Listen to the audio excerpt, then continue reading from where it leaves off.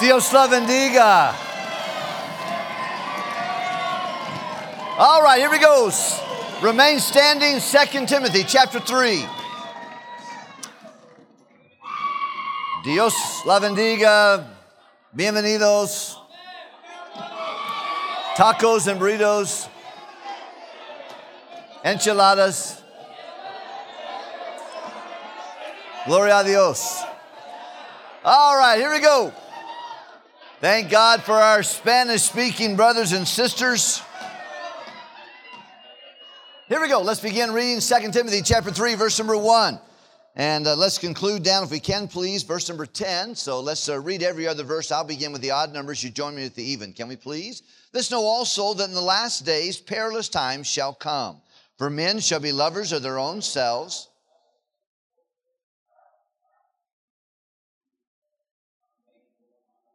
without natural affection, truce breakers, false accusers, incontinent, fierce, despisers of those that are good, traitors, heady, having a form of godliness but denying the power thereof. From such turn away. For it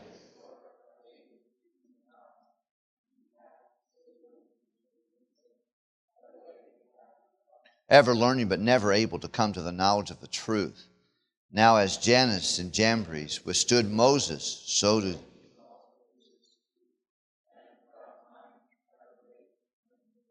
but they shall proceed no further. For their folly shall be manifest unto all men, as theirs also was. Verse 10 together, let's conclude.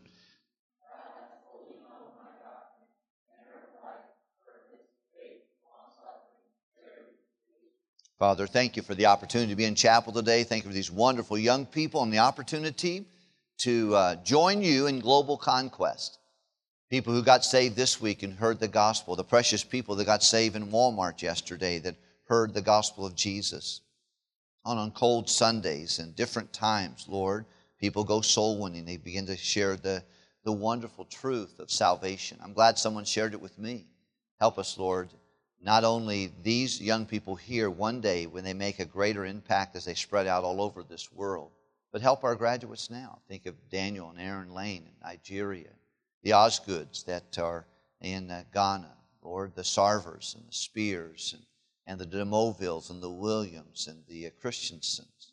Lord, all over the world people are hearing the gospel, the Johnsons in Brazil and so many places. Help us, Lord, to prepare today so that we can be faithful tomorrow and today and then around the world one day. If you let us do it here locally or globally, help us to be faithful. And I pray you'd please teach us how to live in a perilous day. In Jesus' name, amen. Thank you very much. You may be seated. In the early days of chapel, I just want to remind you about the 1 Timothy principles, because everything that happens in your life, quite frankly, I'd love to see you have this. I was texting with one of our graduates just this morning, and they are going off to a place of service. And they said, Pastor Wilkerson, I want to be faithful to the Lord.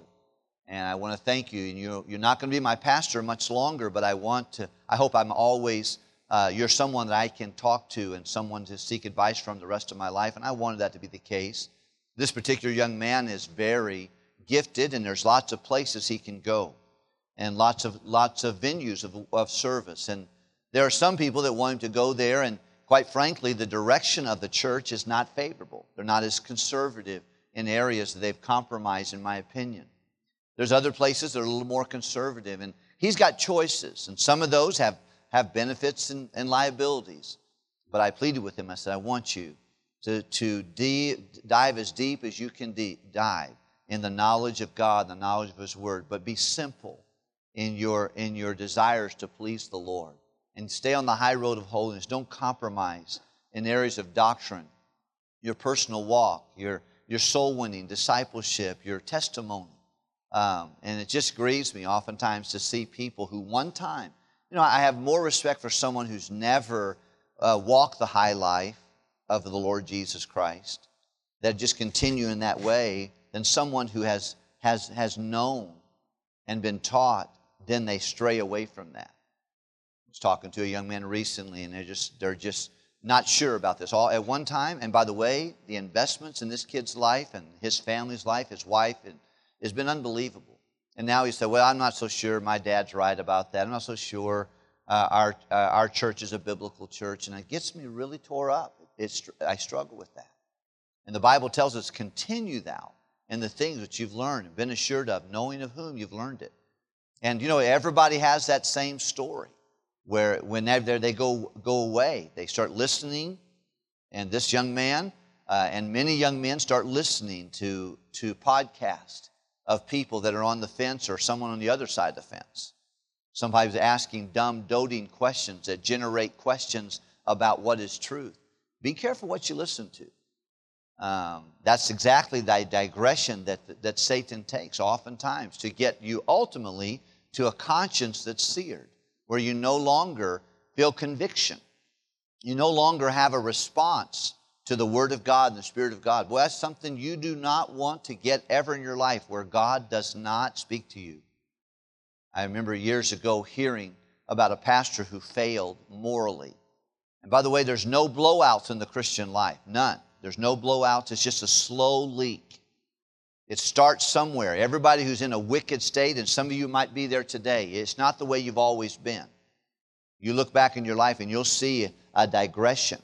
You stop reading your Bible. You stop praying. You start listening to something you shouldn't do. You picked up music on your listening devices. You started watching things on your social media. It's a digression. Boy, you need to learn to stop those things early, because it piles up on you and it causes lots of challenges. But I remember this particular pastor had lost his ministry. But one of the young men in the church one day saw the pastor sitting in the fellowship hall in a folding chair with his head in his hands, crying. And the young man walked up and said, Pastor, are you okay? He said, I can't hear from God. I can't get a hold of God. The heaven is brass. I can't talk to him. He's not talking to me. The reason he wasn't talking to him because the pastor was in sin. And he had just piled up a lot of sins without dealing with it. He could have stopped it right there. He could have confessed it and forsaken it. He just kept going until he blew it completely. Ruined his family, divorced, and hurt his children, hurt his grandkids, and all kinds of things. And young people, you want to make sure that God can speak to you. You want to make sure your heart is tender, your conscience is tender. And these are things I think the Apostle Paul said oftentimes at very critical moments. He said, I have a conscience that is clean before God and man. Your conscience is yours to keep clean. If it's not clean, that's your fault. That's your job. But usually you can tell when you start looking, and you spend time with a lot of people. If you and I are close, you can tell if my conscience is not soft. You can tell by the way I act, by the way I dress, by my body language, how I respond. And you're confused if you think no one else can tell that. Your friends can say, man, they're slipping. I never known them to say that. I never known them to laugh at something so immoral. I can just tell they're no longer wanting to they don't want to lead the singing on the bus. They don't want to witness to someone. They're going through the motions. And listen, if you catch that yourself, because you want God to speak to you. It's important. But those 1 Timothy principles, just a reminder, keep your doctrine sound. Make prayer in your walk with God. Spiritually, reproduce. Win, disciple others. And then those you disciple, those you win, help them grow in the Lord. These are things that really will bring a lot of joy to your ministry, and that is the pool in which God brings the next leaders. Tonight I will step out of church this evening about 10 o'clock tonight after teaching the Bible Institute. And I think it's wonderful, but it's not easy. It's easier for me to go home early, rest, get ready for tomorrow. And instead of teaching at the last hour of the Bible Institute. But I'm doing that, and I'm not saying I'm not a great example, but the reason I would do that is because there are people that got saved. I look at that Bible Institute, there's 45 people in there, and probably at least half of them have been saved in the last 10 years. They've been discipled, and they're growing on, and God's got something going on in their heart. And I think one day they could pastor people. They could help their church. They could grow in the Lord. They could have a better life than they knew. But someone has to teach them. And that's not going to be done on spare time and pocket change. That's not done on convenience and comfortability. And, it's not a big deal, but I don't get paid anymore for staying at 10 o'clock at Tuesday night. It's my opportunity. It's the option I do. And sometimes we just do things because what's in it for me? Well, what's in it for you is you're a child of God. You belong to God, and you want to win, disciple people. And train the ones you disciple. That's an important thing. And then you need to be a good example. Be a godly example, because people are watching you. At work, they're watching you. In the world, they're watching you. They see it, because your sermons whisper, but your life, it's loud. And people won't trust you if they don't trust what you tell them. If they don't trust you first, for sure. Then chapter 5 is relationships and just making sure you're good at working with people, because the ministry is a work with God's people and with people of large. And you've got to learn to understand that everybody's not going to be the same, and you're going to have people that are going to wear on you. I met with someone recently, and then they sent me text. Well, I knew you wouldn't care about me. I knew you don't care about me. You're the only. Then another person, you're the only one the church cares about. No one else cares about me. You're going to have people that are going to frustrate you a little bit. And though you help them, and though you minister to them, they've got baggage, they've got heartaches, they've got difficulties, they've got hurts. And that just goes with the territory. But you need to learn how to treat people right. Love is not feeling right about someone, it's making a decision to treat someone right. And think about that one again. Love is not feeling right about someone, but it's making a decision to treat someone. If you only treat people right that you feel right about, you'll be by yourself. Because there's love is not cheap. It's expensive. And it takes a lot of, it's the more excellent way. And you'll never get enough of it at the 7-Eleven corner market. You got to go to Costco and Sam's Club. Because love covereth a multitude of sins. Love is the fulfillment of the law. He said you can boil everything down in the Bible to two commandments. Love God with all your heart, soul, and mind.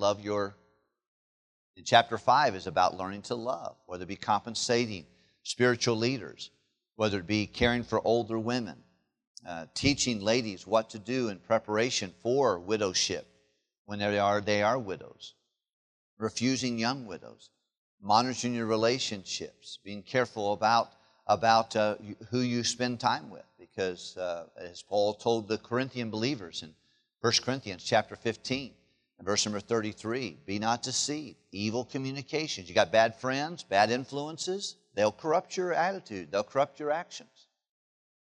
Evil communications corrupt good manners. And they will change you. It doesn't matter if you're a 56-year-old pastor. It doesn't matter if you're an 18-year-old freshman. You hang around the wrong kind of influence, it affects your attitude and your behavior. Your manners are changed by bad friends. He said, be careful about that. And then chapter 6, making sure your finances are managed with wisdom. And thank you for letting me review those with you. And some of you, I had someone tell me, Pastor, don't be afraid to review those again, because I forget them. But I want them to be a part of your fabric.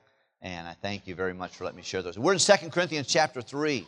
And of course, 2 Timothy chapter 3. Sorry about that. 2 Timothy chapter 3. And of course, that's a challenge. Paul is now in a prison cell, and he challenges Timothy personally.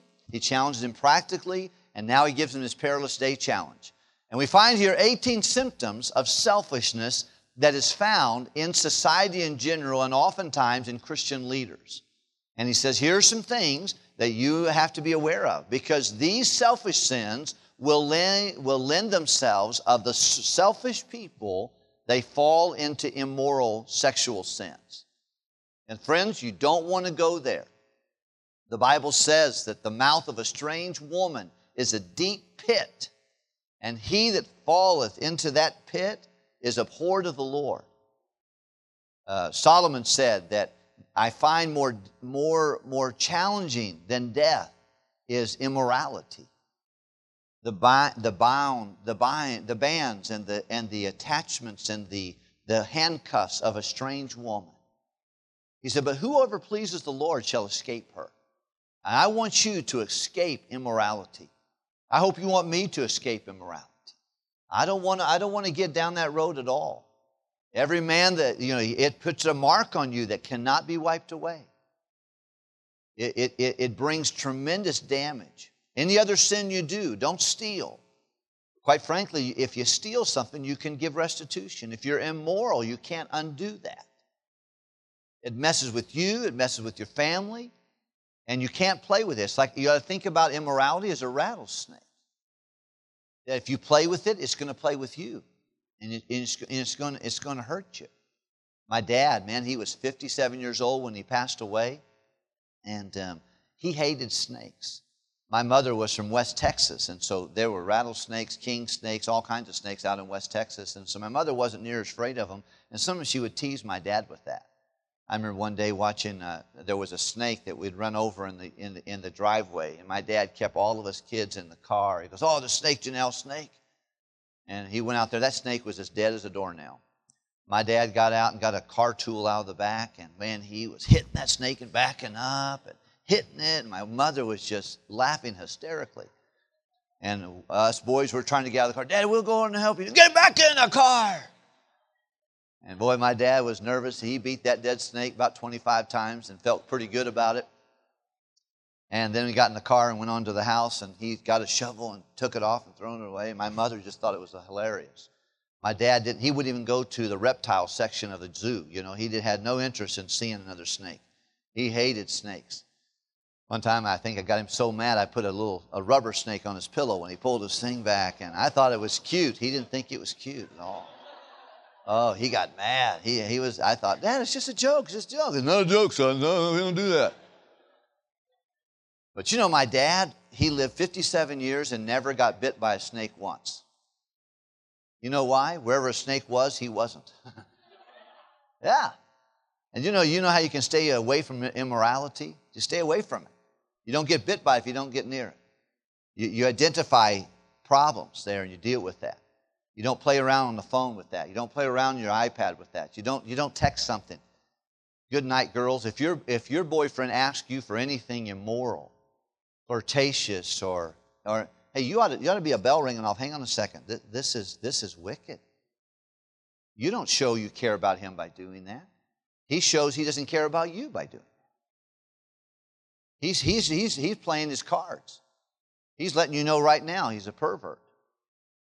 He doesn't love you. He wants what you can give him to meet a sexual desire. There's some problems there.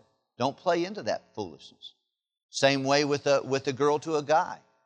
And sometimes it can go the other way. Stay away from that.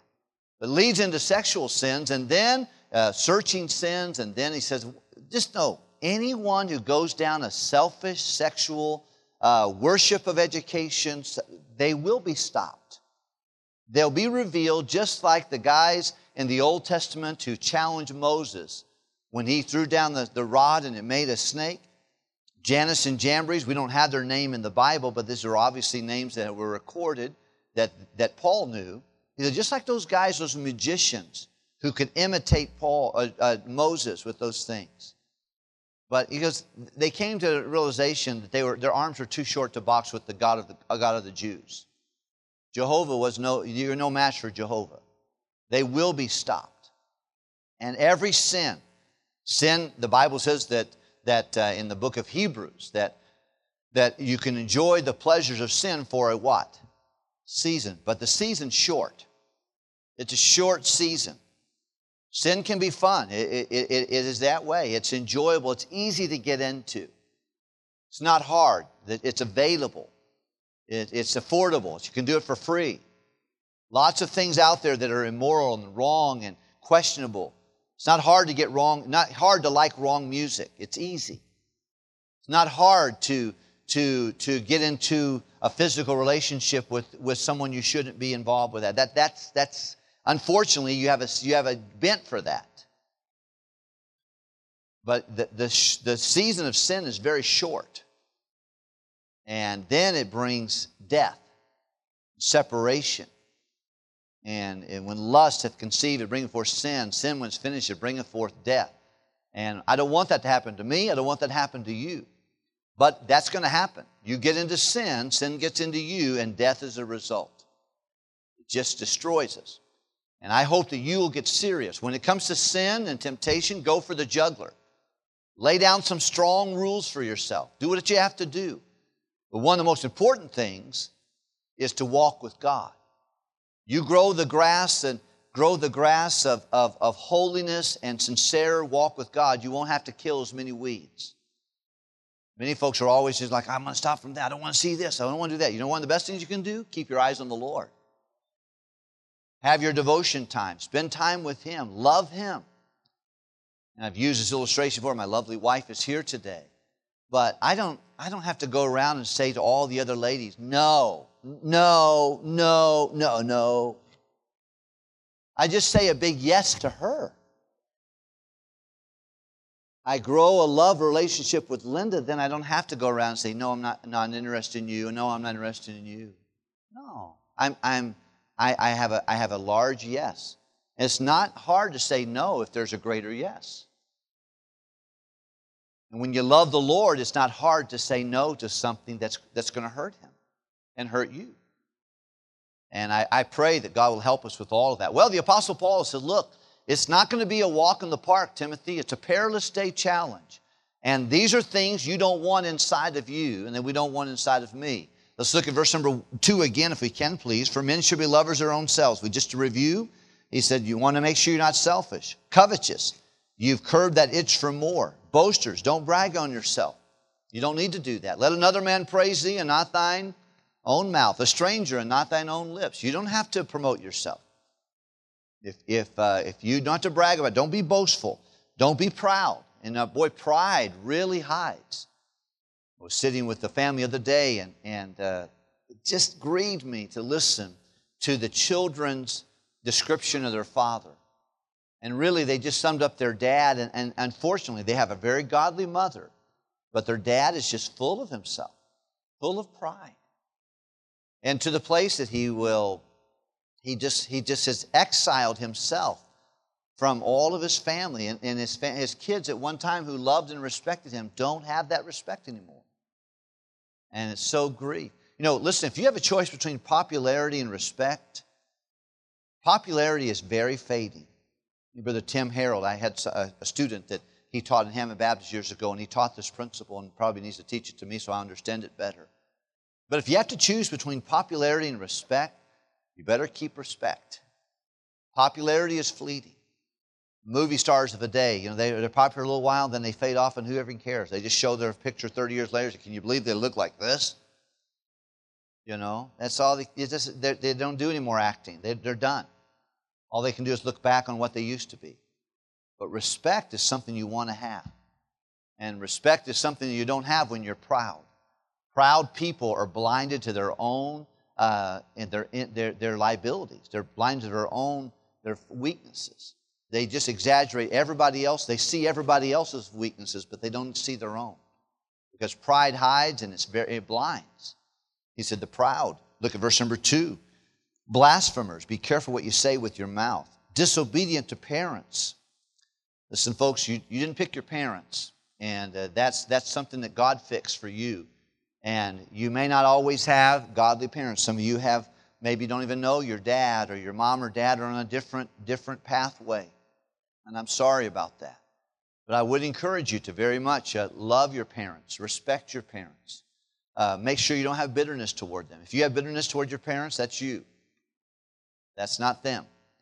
You can't control them, but you can control your response to them. Be obedient and submissive to your mom and dad. And unthankful, that's a problem. Unholy, these are the descriptions of selfish leaders and people. Verse number 3, now we're going to new territory here just for a few minutes. Without natural affection.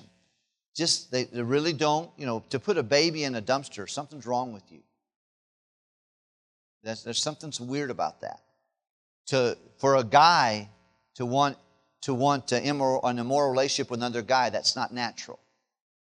That's not the way God wired you.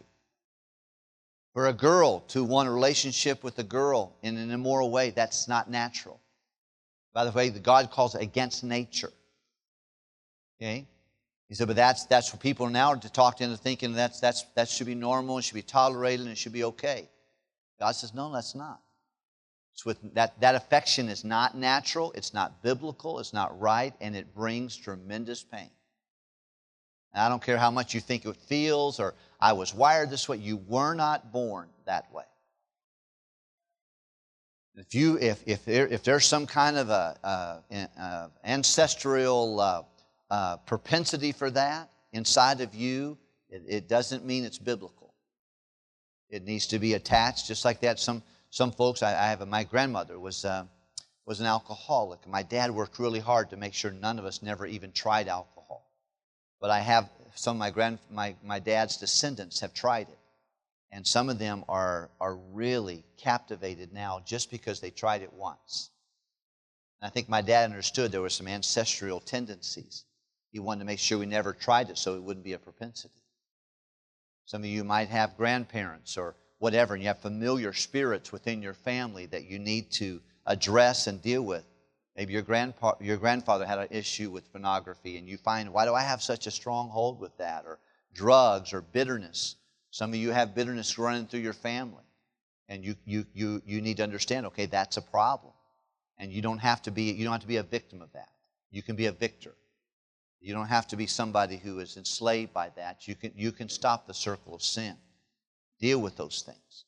And regardless, and some of you may have a little bit more, the devil has a stronger stronghold on you, but especially in this area without natural affection, homosexuality is a sin. It's an abomination. It goes against nature. He said that without natural affection, that's not a natural thing. God made them male and female. Okay? And don't buy into this thing that, and unfortunately, many Christian young people, and maybe even some I'm talking to right now, have to say, well, some people just have that. So I don't know that's all that wrong. It's wrong. It's wrong. Don't get roped into that. Don't get buying into the fact that, well, you're just different. You're not different. You're under the same law of God that everyone else is involved in. And God's already spoken, and you need to side with God and say, okay, if this is an issue, I need to deal with this. And stay on track for that. Look at the next thing. Without natural affection, truce breakers. They can't keep their word. Listen, young people, if you say something, you're going to do something, you're bound by your word to do it. Don't break your promises. And I know that we all have a tendency to say, well, I'll be there at 4 o'clock, and if you're not there because your car broke down or you forgot or something like that, we have to deal with that. But be someone that really your word is your bond. We know that if you said you're going to do that, you're going to do it.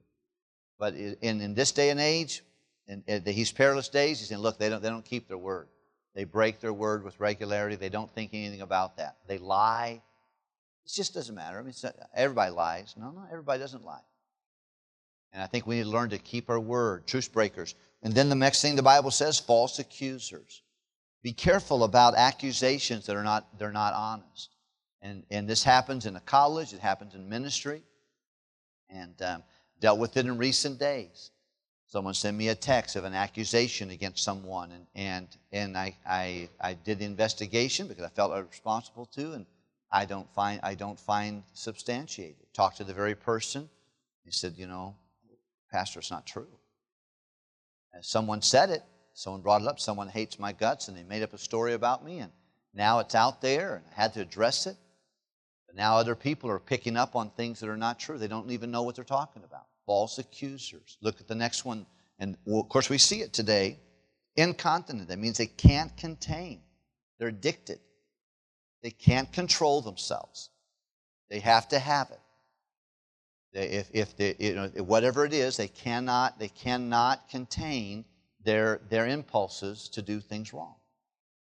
That can be done with gambling. That could be done with cursing. It could be done with temper. It could be done with immorality. It could be done with pornography. So it's a sign of the time. They've not brought their body under subjection.